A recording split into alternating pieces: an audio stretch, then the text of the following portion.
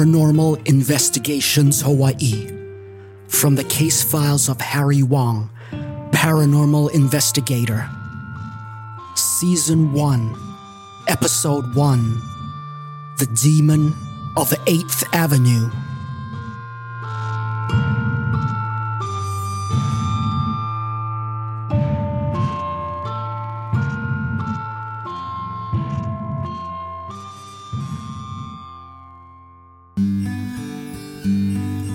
Problem with being a paranormal investigator is that obake, or ghosts, only come out at night.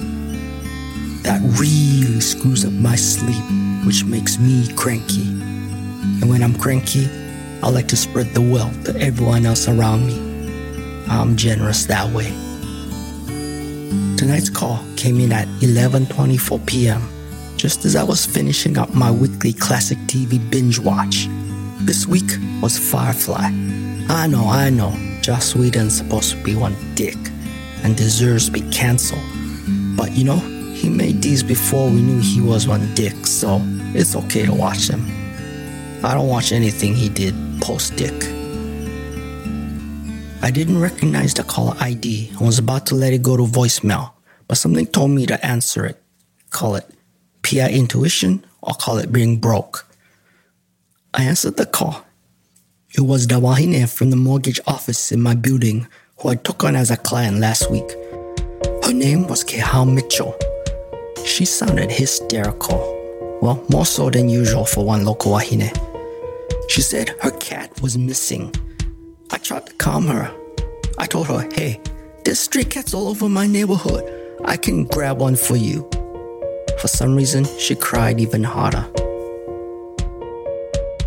She engaged my services on Wednesday last week when she caught me in the lobby of our building. She was one of those women you don't really notice at first.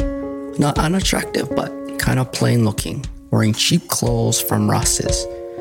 She never went make much of an impression. I only noticed her because she approached me with the most intensely scared look I've ever seen. She asked for a consultation and presented me with one of my coupons for a free 10-minute session that I had left lying around the building lobby. I was headed to my favorite watering hole for Pauhana, but couldn't turn down the first person to ever use one of my coupons, especially during the slow time of the year. Funny how it gets busier as it gets closer to Halloween. Either the ghosts or people's imaginations become more active. I'm not sure which yet. We went to the Starbucks around the corner, and she told me her story. Kehao moved into a house on the corner of 8th Avenue and Harding with her 6-year-old son, Kavika, 2 months ago. She was a single mother, just trying to keep her head above water, working as a secretary at a mortgage company. She found the house in a Craigslist rental listing. She contacted the owner by email and was offered the lease right away. She agreed to the lease without first checking out the house because the rent was way below market value, and she wanted to snatch it up before someone else did. Besides, the house was in an older neighborhood that was considered safe and child-friendly. The lease was signed electronically, and the deposit and rent were paid by Venmo. She had no other contact with the owner. After she moved in, she started noticing things were a little bit off. The house was older and clean, but there was a smell she just could not pinpoint. A smell like too much bleach was used to clean the floor, which had left a permanent hospital-like antiseptic odor behind. Then came the noises. Every night, after midnight, she was awoken by noises coming from the kitchen. Noises that sounded like cabinets opening and closing, plates being moved across the kitchen table, a creaking sound as if someone were walking across the old wooden floor. At first, she thought it might be rats.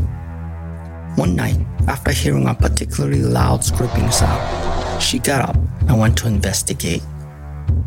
She approached the kitchen slowly. She saw through the open door before she reached it.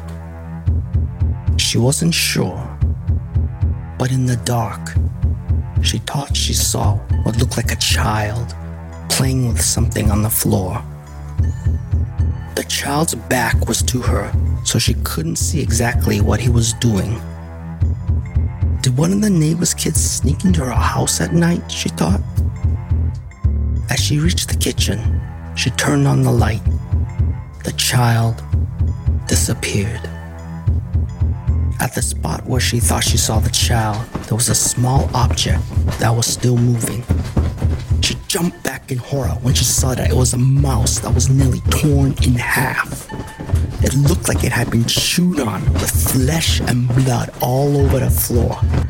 She ran to Kavika's room, grabbed him, and retreated back to her bedroom and stayed in there with the doors locked until morning.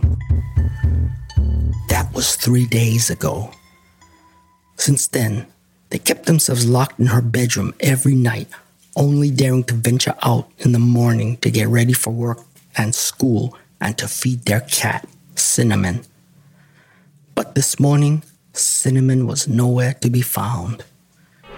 Kehau searched every nook and cranny where Cinnamon usually slept, but could find no sign of her. Kehau left for work as usual and dropped off Kavika at school. They returned in the late evening and started their routine to eat dinner quickly and hide in her bedroom for the night. Usually they fed Cinnamon at the same time, but after a whole day, the cat was still nowhere to be found. Kehau was now concerned. The cat was a fat tabby who never missed a meal. When evening turned to night and Cinnamon still had not shown up, that's when Kehau called me in a panic. I agreed to take on her case, and this was as good a time as any to get started. I let her know I'd be right over. After I first agreed to take the case, I did some research to see what I was getting myself into. When I left HPD, I was shunned by my brothers in blue. They saw weird cases all the time, but always tried to justify it in their minds as something they could live with. So they could not understand why I didn't go with the flow when I left. I just couldn't whitewash my report and leave out the most important parts of the investigation, even if those parts defied science and logic, especially when the disappearance of a child was involved. The only person who still kept contact with me was the desk sergeant, Sergeant James Saito. He was a grizzled old-timer, as grizzled as they come, and he didn't care what anybody thought. Saito dug up the file records relating to the 8th Avenue house for me. The records showed a history of paranormal activity dating back almost 80 years. In the 1940s, HPD were called by a woman who reported something was trying to kill her children. When they arrived, they saw that her children were being attacked by an unseen presence. They tried to stop the attack but were beaten back by the entity. They retreated with the family and left the house to be cleansed by a kahuna, who described the supernatural entity as a kasha, a Japanese demon who feeds on the dead. It was reported that the kahuna successfully repelled the kasha by bringing in an urn of ashes of a recently deceased person, which the kasha fed on. After this, there was no more activity for 30 years. In the 1970s, 3 girls who moved into the same 8th Avenue house heard noises and then were attacked by an unseen force. They called HPD, who came to investigate, and witnessed this force attacking one of the girls as she was attempting to escape in her car. They took the girl to their patrol car, which then would not start. They went back to the girl's car and got it started while the force attacked them. They barely managed to escape. There had been no more reported activity since then. Until now. Armed with this information, I arrived at Kehau's house around midnight. From the outside, the house looked beaten and run down. Strips of paint had fallen off, which left random patches of bare wood as if it were marks of disease and decay. I entered through the front door. Kehao left it unlocked for me. The house was lit by one small lamp in the living room, which left the rest of the house in shadows. I knew imagination could play tricks on you, but so could spirits and demons. I closed the door behind me and started towards the bedroom. I immediately noticed a smell of sulfur coming from the kitchen, a smell as if eggs were left to rot for days. I approached the kitchen and saw what I thought was movement through the door, but I wasn't sure if it was just the flickering of light and shadows. I entered the kitchen and my sense of dread lit up like a neon sign on the Vegas Strip as I saw the shape of what looked like the back of a boy kneeling down in the middle of the kitchen floor. His attention seemed to be focused on something in front of him. He was ripping or tearing something. There was a sickening chewing sound and a pilau smell coming from whatever it was.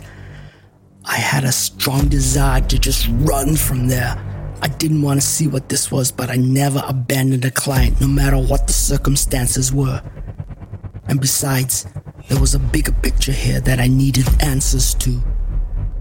I turned on the kitchen light, and the boy disappeared as a shadow would when exposed to light. What was left was a horror beyond imagination. It was the remains of Cinnamon, Kehao's cat, torn in pieces as if she had been eaten alive. But that was not the worst part. The worst part was those pieces were still moving. I ran quickly out of the kitchen and found my way to the master bedroom. I knocked on the door to let Kehao know it was me. She opened the door slowly, peeking through the gap to make sure a demon hadn't stolen my good looks to pose as me. She held a hairbrush behind her as a weapon, just in case. With what I just went through, I could probably use a good brushing to get my hair to stop standing on end.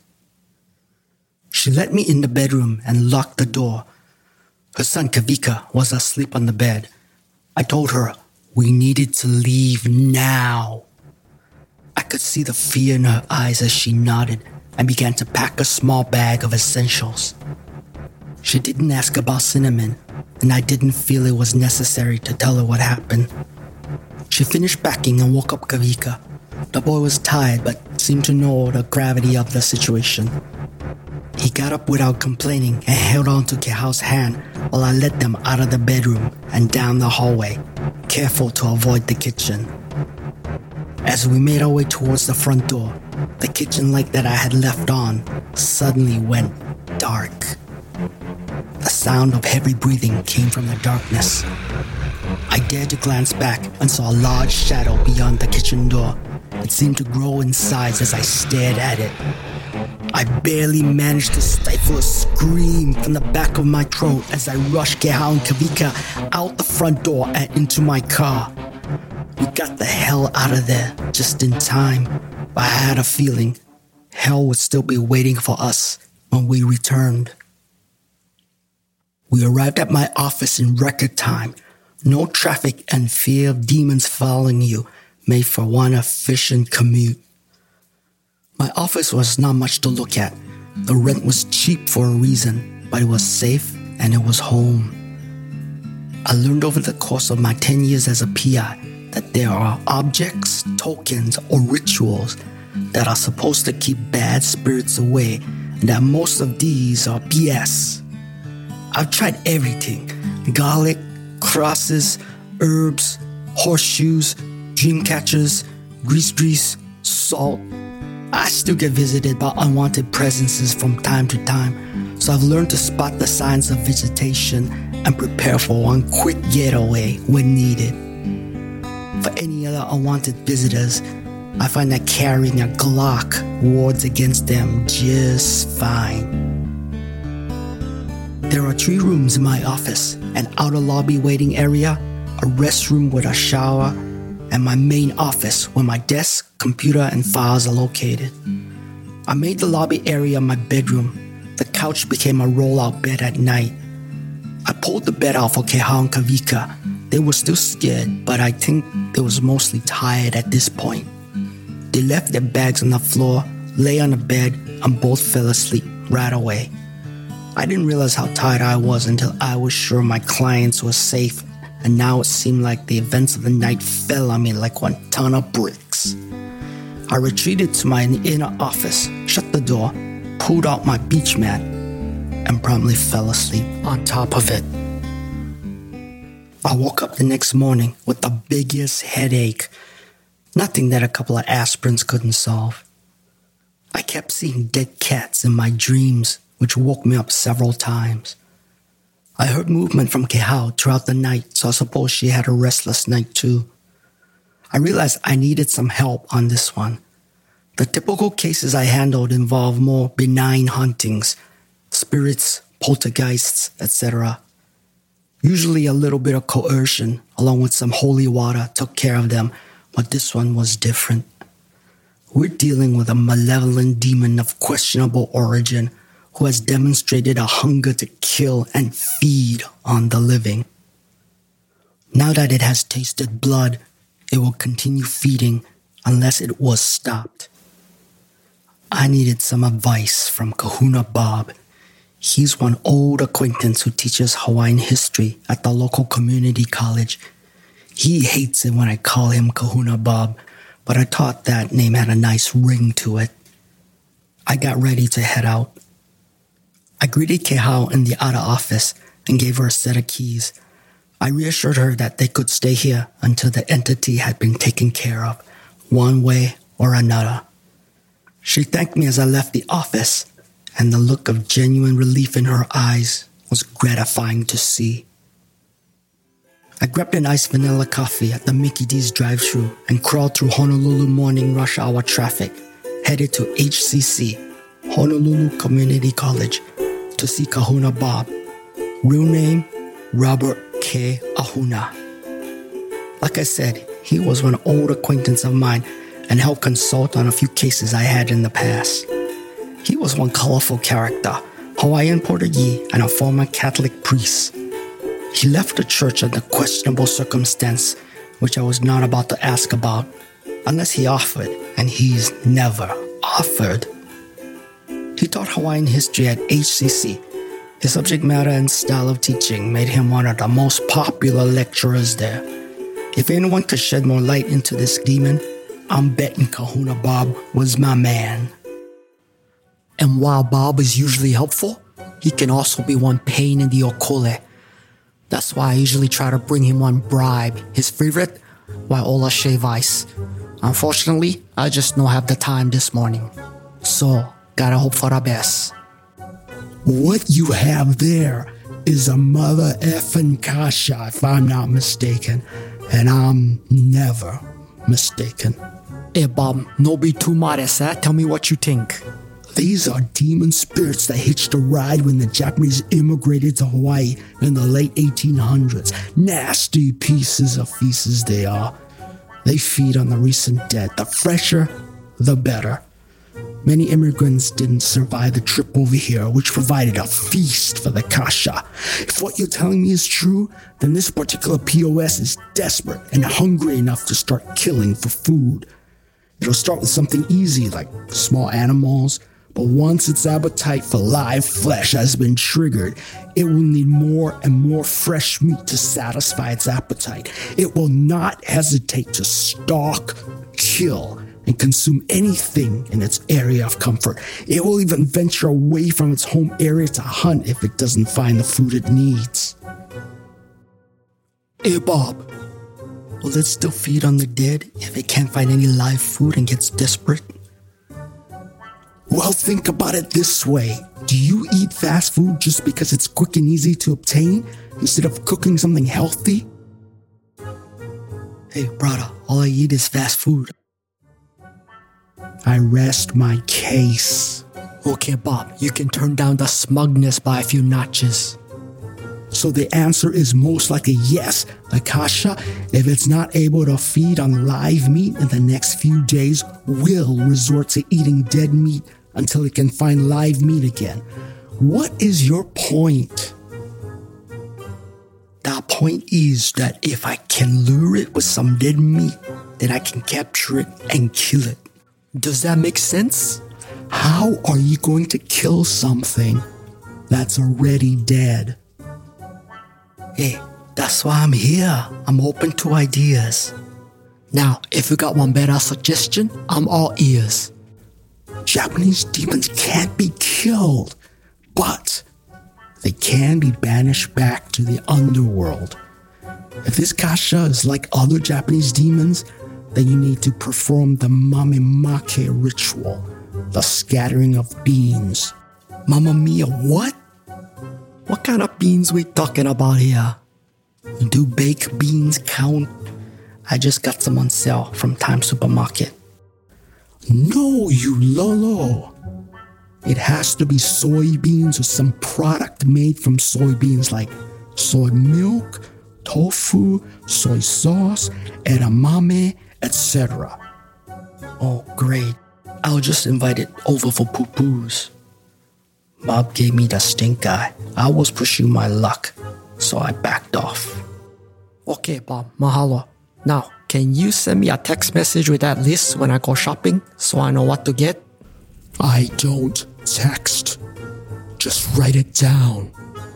Now, follow these instructions exactly if you want to banish the Kasha demon and save your client's life and maybe your own.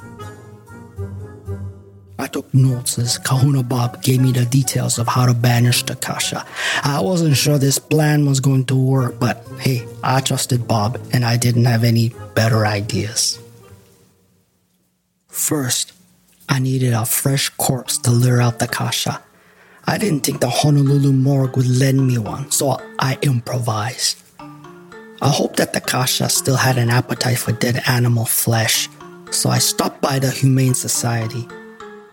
You've heard of no-kill shelters, right? Well, the HHS were the opposite. They'll kill anything that isn't a cute puppy or kitten adopted within days, so there's always a fresh batch of dead animals available. I found my way to the back where they kept a large dumpster of animal carcasses before sending them through to the incinerator. I broke the lock and opened it. I prepared myself beforehand by bringing latex gloves and wearing my old swimming nose plugs, but the smell was still overwhelming. I'm not ashamed to say, I threw up in my mouth a little. Well, okay, a lot. And it leaked out from my mouth a little. Well, okay, a lot. Okay, I projectile vomited all over the dead animals. My eyes started to water as I reached in and grabbed the closest animal, a small dog. It felt not much different than a small live dog, except for being limp and lifeless. Listen, dog, I'm sure you were a good dog in your life, and your owner loved you, but you're gonna be a gooder dog now by helping me prevent more killings. I gave the dog a quick pet on the head as I put it in a plastic bag and carried it to the trunk of my car. For no reason at all, I decided to name the dog Buster. I headed for Marukai Mart, the closest Asian supermarket, to grab some soybeans. They had a bunch of soy products. The one that caught my eye was soy flour. I had gone round and round in my head on how I could banish the kasha with soybeans. So I just throw it at the demon. Now with soy flour, I could wet it a bit and dump it on the demon, and it should stick to it. Sometimes a plan comes together in unexpected ways. I like the way that sounds. That'll be my new mantra. I bought several bags and headed back to the 8th Avenue house. I found the house as we left it, except all the lights were off. I could have sworn when we flew out of there last night that we left all the lights on. I hauled the soy flour and Buster to the front door. I was armed with only my knowledge, experience, and wits. So suffice it to say, I was not well armed. I tried the door. It was unlocked. I opened the door and flipped the light switch. I'll give you 2 guesses to whether the lights worked or not. And the first guess, no count. Good thing I brought my flashlight headband. Yes, it made me look like a doofus, but it kept my hands free to carry stuff and defend myself. I left Buster on the front porch for now and proceeded into the house. I entered the kitchen. I could see some remains of cinnamon still left, but all the pieces of flesh were gone. I found one of Kavika's empty toy buckets and poured the soy flour into it, then added some water and mixed it to make a paste-like substance. I went back to the front porch and brought Buster into the kitchen, pulled him gently from the bag, and left him where cinnamon had been. I looked at my phone. It was 9 p.m. I grabbed the bucket of soy paste, sat at the kitchen table, and waited for the demon to take the bait. I must have dozed off from lack of sleep the night before. I woke up with a jolt and saw it was 3:45 a.m.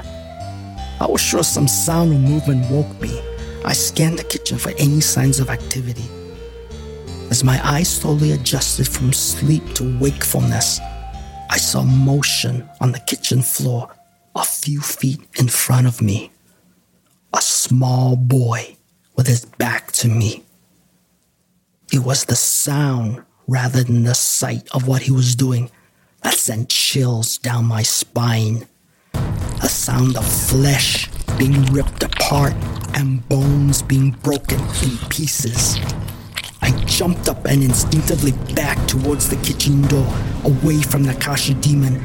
Impending dread had overcome my purpose for the moment. The demon heard me and slowly turned its head towards me.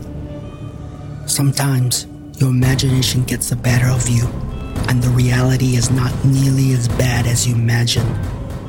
This was not one of those times.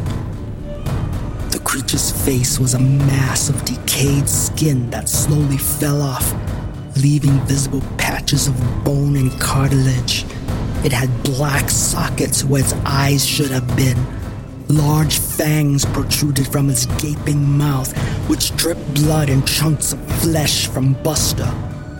My senses told me to run, but my legs froze on me as if I were glued to this spot.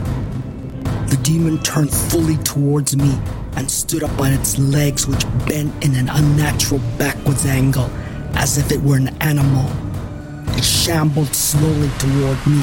Its arms were longer than normal human proportions, such that it dragged itself across the floor in a gorilla-like motion as it moved. Portions of its skin flaked off as it half crawled, half walked across the floor. It seemed to sense me by sound and smell. Its head turned left and right as it sniffed the air for my scent. Bits of flesh, bone, and blood dripped from its mouth as it opened and closed in a snapping motion. I willed myself out of my paralysis when the smell of rot and decay penetrated my senses. Imagine the smell of skunk spray, rotten meat, bad breath, swamp water, rotten eggs, and the odor from a men's locker room all mixed together. This was 10 times worse.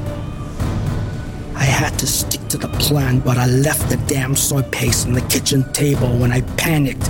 The demon was now between me and the table and closing on me fast. I had just one chance to come out of this in one piece. The Kasha moved purposefully but slowly towards me. I calculated that I could jump past it and reach the table just in time to get to the soy paste. Unfortunately, I forgot to account for the fact that I was old and fat before I started my jump. I didn't get nearly as much air as I thought I would and landed right on top of the demon. Right the frick on top of it. The demon howled a blood-curdling scream in what must have been an expression of pain as I lost my balance and rolled over it with my full weight, crushing it under my fat ass. I rolled past it in the direction of the kitchen table with the grace of a drunk gazelle and got up to my feet as quickly as possible in case it was behind me about to rip me to shreds. To my surprise, it laid flat on the floor, unmoving. I turned on my headband flashlight to get a better look. The demon was a mass of dried, flaking skin, blood, and some white, thick, liquid-like substance which I had no idea where that came from. I approached carefully. It did not move. Did I crush it to death? Was the secret to defeating demons just to smash it with my big, fat nokole? I got closer to it to see if it was breathing, which was not a good idea, since I don't remember if it breathed at all to begin with. The demon suddenly grabbed my foot with its gorilla-like arms and pulled me off balance. Sidebar. I should have known it was faking. I swatted many a cockroach just to have it fly in my face when I go to dispose of it. Anyways, I fell on my back and hit my head against the floor, with said stars flying through my vision. I tried to force my body to get up, but it would have none of that. Lying flat on the floor waiting to be eaten by a demon was just fine with it. I felt the weight of the demon crawling across my legs towards my head. I knew if it reached my head, it would be a most unpleasant experience. I looked up and saw that the kitchen table was close by. The tablecloth dangled just out of my reach. I stretched my arms out to close the distance as the demon crawled over my torso. With its weight on me, I couldn't move an inch further, but it was enough to grab the tablecloth between my index and middle fingers. The demon reached my chest. I could barely breathe with its weight on me.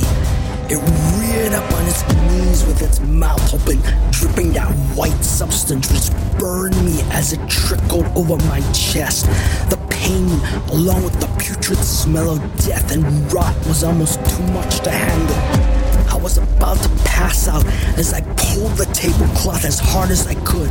It slid off the table, pulling the bucket holding the soy paste along with it, which fell right on top of the demon as it bore down to take a bite out of my face. The demon screamed in agony as the soy paste fell and splattered all over its head. It fell backwards off me and started writhing on the ground. I got up and crawled away from it and watched in fascinated horror as smoke poured from the demon's every opening as it thrashed on the ground. It screamed one last scream as the smoke cleared, and all that was left was a puddle of disgusting black matter. I'm guessing it was banished back to hell or wherever it came from, and I hope it stays there. I couldn't hold my dinner down anymore. I turned and threw up all over the kitchen floor and splattered the kitchen cabinets for good measure. I managed to get some strength back in my legs, pulled myself up, and got the hell out of there. I slid into my car and drove home as the sun rose. I was just glad to be able to see another day. Epilogue. It's been 3 days since my encounter with the Kasha at the 8th Avenue house. Gehao found another place to live. I deferred her fee for now, so they could cover their first month's rent.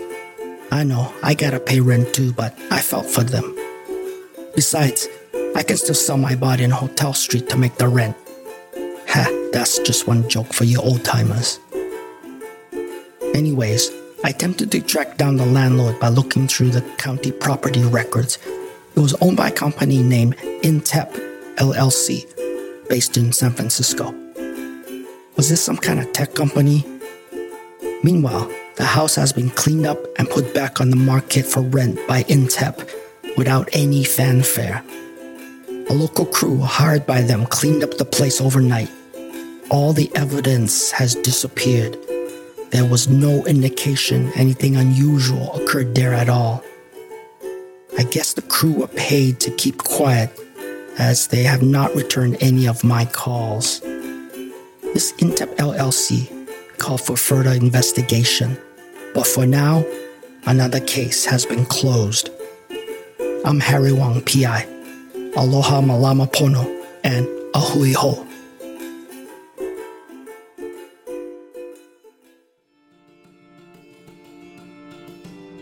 You have been listening to Paranormal Investigations Hawaii from the case files of Harry Wong, Paranormal Investigator, a fictional podcast.